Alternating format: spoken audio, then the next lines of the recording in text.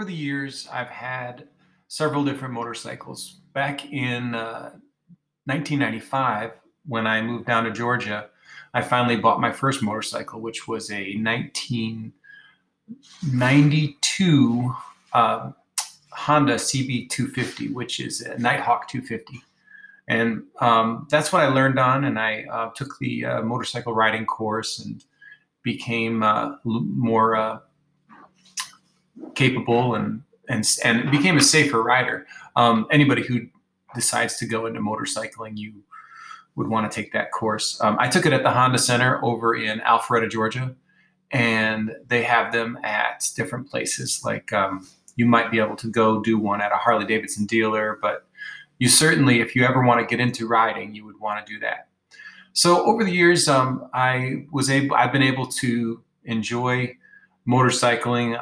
I've had several different bikes, and I became very interested in the modern classics.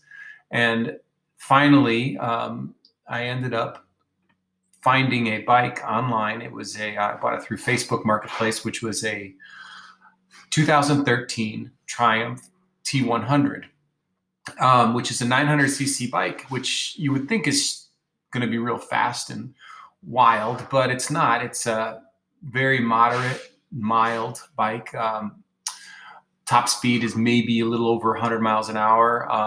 Acceleration is tame, but it's just such a joy. I've been able to ride it up in the mountains in Georgia.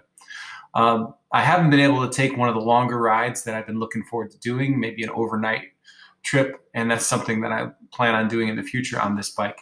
The last time I took an overnight trip was quite a while back, and that was on my Honda NC700, which was a good bike, and I enjoyed that one, but it just didn't have the feel and it didn't elicit the emotions that the Triumphs do. The sound of the British twin engine is something I've come to really enjoy, and the comfort of riding that bike is one of the most enticing things about it.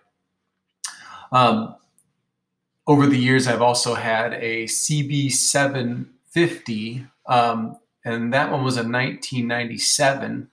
Well, that bike was a beautiful bike for comfort and had a 4-cylinder engine, which was really smooth. Didn't really give the sound, though, that the Triumph gives. Even though the ride was similar comfort level and the feel of the bike was actually very similar to the Triumph. It's just that engine in a Triumph is a different type of feel. So as I go forward and as I get a little older and continue riding, I do get to ride my motorcycle to work most every day. So I get to ride 4 or 5 times a week, sometimes more. And I plan on taking some longer trips. I also joined a group where they go out on group rides once in a while. So I do go do that. And as I get older and get a little more free time, I plan on continuing this hobby. Now that my kids are a little bit older and I'm able to get out and do things on my own, this is something that I plan on making a more major part of my recreation. So that's my quick little podcast about getting into motorcycling and how I did it. And I hope that maybe you could do the same someday.